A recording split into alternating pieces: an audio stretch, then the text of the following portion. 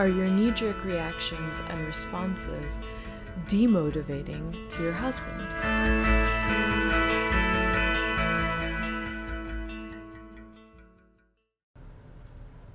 Welcome back to the discipline of joy, imaging God's immanence. As we've discussed, we use this phrase, imaging God's immanence, to refer to the art of receiving as a Catholic wife. And I want to backtrack here a little bit. Again, this is the fourth part of the discipline of joy. So if you haven't listened to the other three parts, please do go back and start the Discipline of Joy series from the beginning. I want to backtrack a bit and expound a little more as to why this part of the Discipline of Joy comes fourth. The previous three parts of the Discipline of Joy are all about being a functional Catholic adult woman.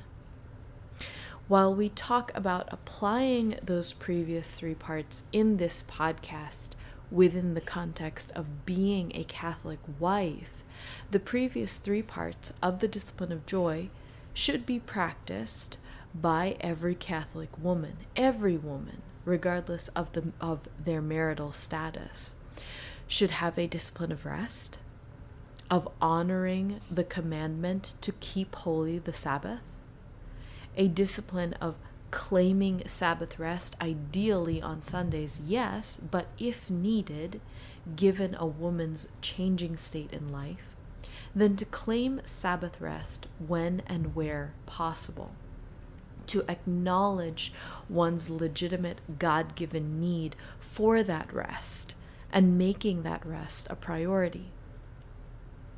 And every woman, regardless of marital status, should have a discipline of daily rejoicing, of taking stock of God's blessings.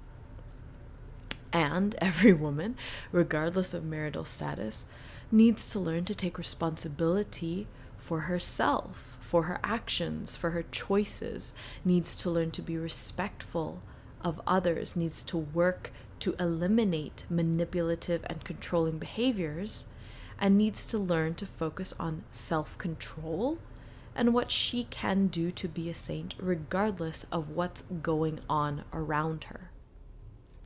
The first three parts of the Discipline of Joy have nothing to do with marital status. We simply discuss them within the context of marriage because this is a podcast for wives. But this fourth part of the Discipline of Joy has everything to do with our marital status. We are not called to receive everything from anyone and everyone. We are called to put boundaries up with many people and to refuse to receive certain things from certain people or limit our reception. But our responsibility to image God's immanence to our husbands is specific. It is exclusive. It is explicit. It is inherent to our role as Catholic wives. And so if you have been listening faithfully and heard that exercise that we outlined at the end of last week's episode and felt like it was just ridiculously difficult, and even worse if you tried to actually complete the exercise and found it horrendously painful, understand that this should not be terribly surprising. Why? Because since this task to image God's immanence to our husband is integral to marriage, it is integral to the married woman's state of being, then it should come as no surprise that the devil will attack this area of life with even greater tenacity than any of the previous parts of the Discipline of Joy. If you find it not only difficult, but maybe even scary to receive what your husband gives, or rather, what God gives through your husband, you are not alone. You have been under constant attack, and you will continue to be under constant attack. The devil does not want you to render this service unto your husband because it is so transformative. It is so transformative. The other three parts of the Discipline of Joy have the potential to transform you as a human being, But this part of the discipline of joy, which is specific to marriage, can transform your marriage. And again, this part, the part you're on now, is one for which you are set up to have success by the previous 3 parts of the discipline of joy. This is a roadmap. John Gray says, quote, "Men are motivated and empowered when they feel needed. When a man does not feel needed in a relationship, he gradually becomes passive and less energized. With each passing day, he has less to give the relationship. On the other hand, when he feels trusted to do his best to fulfill her needs and appreciated for his efforts, he is empowered and has more to give. In the beginning of a relationship, a woman gives a man a brief look that says, 'You could be the one to make me happy.' In this subtle way, she actually initiates their relationship. This look encourages him to come closer. It empowers him to overcome his fears of having a relationship. Unfortunately, once they are in a relationship and as the problems begin to emerge, she doesn't know how important that message still is to him and neglects to send it. When a man is in love, he is motivated to be the best he can be in order to serve others. When his heart is open, he feels so confident in himself that he is capable of making major changes. Given the opportunity to prove his potential, he expresses his best self. Only when he feels he cannot succeed does he regress back to his old selfish ways. When a man doesn't feel like he is making a positive difference in someone else's life, it is hard for him to continue caring about his life and relationships. When a woman realizes that she has been giving too much, she tends to blame her partner for their unhappiness. She feels the injustice of giving more than she has received. Although she has not received what she has deserved, to improve her relationships, she needs to recognize how she contributed to the problem. When a woman gives too much, she should not blame her partner. Instead of blaming a man for giving less, a woman can accept and forgive her partner's imperfections, especially when he disappoints her, trust that he wants to give more when he doesn't offer his support, and encourage him to give more by appreciating what he does give." End quote. And as usual, when reading from John Gray, I want to emphasize that this is coming from a man. So with that said, I hope you were able to do the tracking exercise that we outlined at the end of last week's episode. And last week we said that we would pick up right where we left off with that exercise. Once you've done it, what do you do with that information? If you observed in yourself a knee-jerk reaction that was demotivating towards your husband, how do you set out to change? Knee-jerk reactions are the hardest to change because at that point they are thoughtless. They tumble out of your mouth. And so what needs to be said up front is, you really have to want this one. If you don't want this badly enough, if you don't want badly enough to change in this area, you won't. And if you have started working on this discipline of joy and have found that you can't really seem to stick with it, what it really comes down to is not wanting it badly enough. Some people need to hit rock bottom, and my husband and I did, and I don't recommend it because it's so difficult to dig oneself out of that hole. If you cannot make the same mistakes we did, don't. You know? When it comes to learning to receive in a godly manner, to image God's immanence.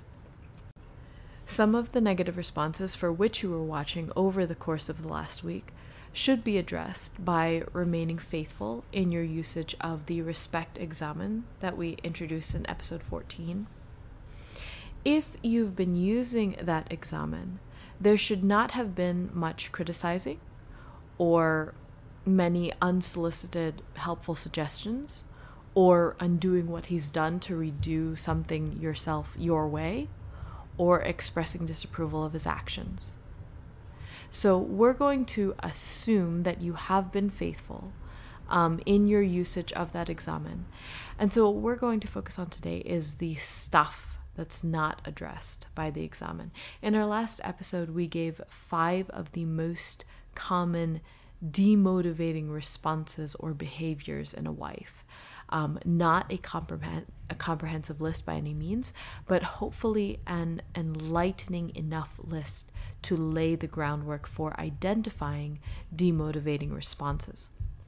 And so now we're going to dive into the 2 responses which are not explicitly covered in the examen from episode 14. So let's start with following a thank you up with a caveat, which it turns out is something that sounds like criticism to our husbands, because it is.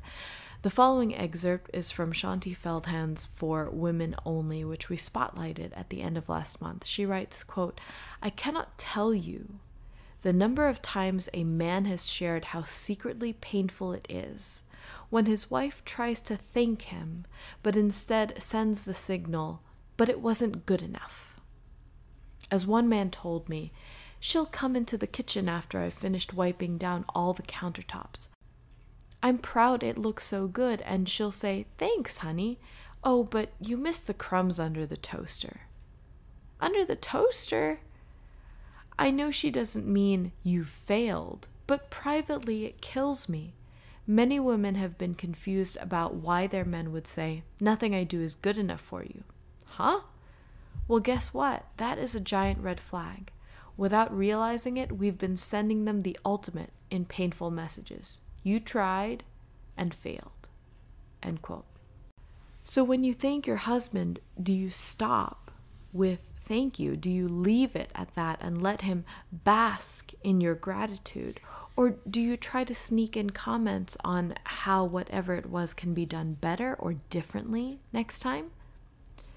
For this one, and really for everything, we need to use a tool which Laura Doyle, author of The Empowered Wife and hostess of the Empowered Wife podcast, refers to as duct tape.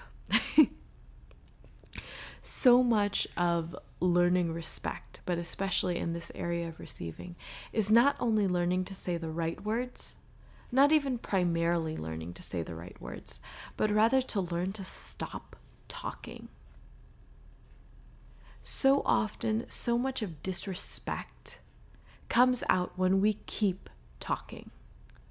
We start out okay, and we start out with good intentions, and then we let our mouth run, and it's a disaster.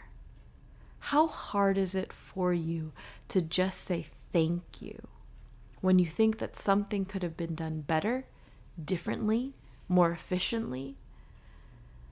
I'm going to guess, based on my own experience, that it's extremely difficult to just say thank you and stop there. But that's the only way to do it. It's so simple and so hard. And then the second thing is saying no thank you, or I'll do it myself. This one is not one which we can make any blanket statements about. This one really requires self-knowledge and constant vigilance, and here's why. On the one hand, if allowing your husband to do something for you is an occasion of sin, where you are just so worked up about having something done a certain way that you will hate the outcome just because he does it differently, and you're going to be resentful and disgusted and difficult about it, then yeah, do it yourself and avoid the near occasion of sin. But on the other hand, the more that you can allow your husband to serve you, the happier both of you will be, and the healthier your marriage will be. There's a middle ground that you have to find. It's a middle ground that you have to maintain, and no one can really tell you when you've gotten there. The indicator that you've reached that middle ground is that you feel cherished.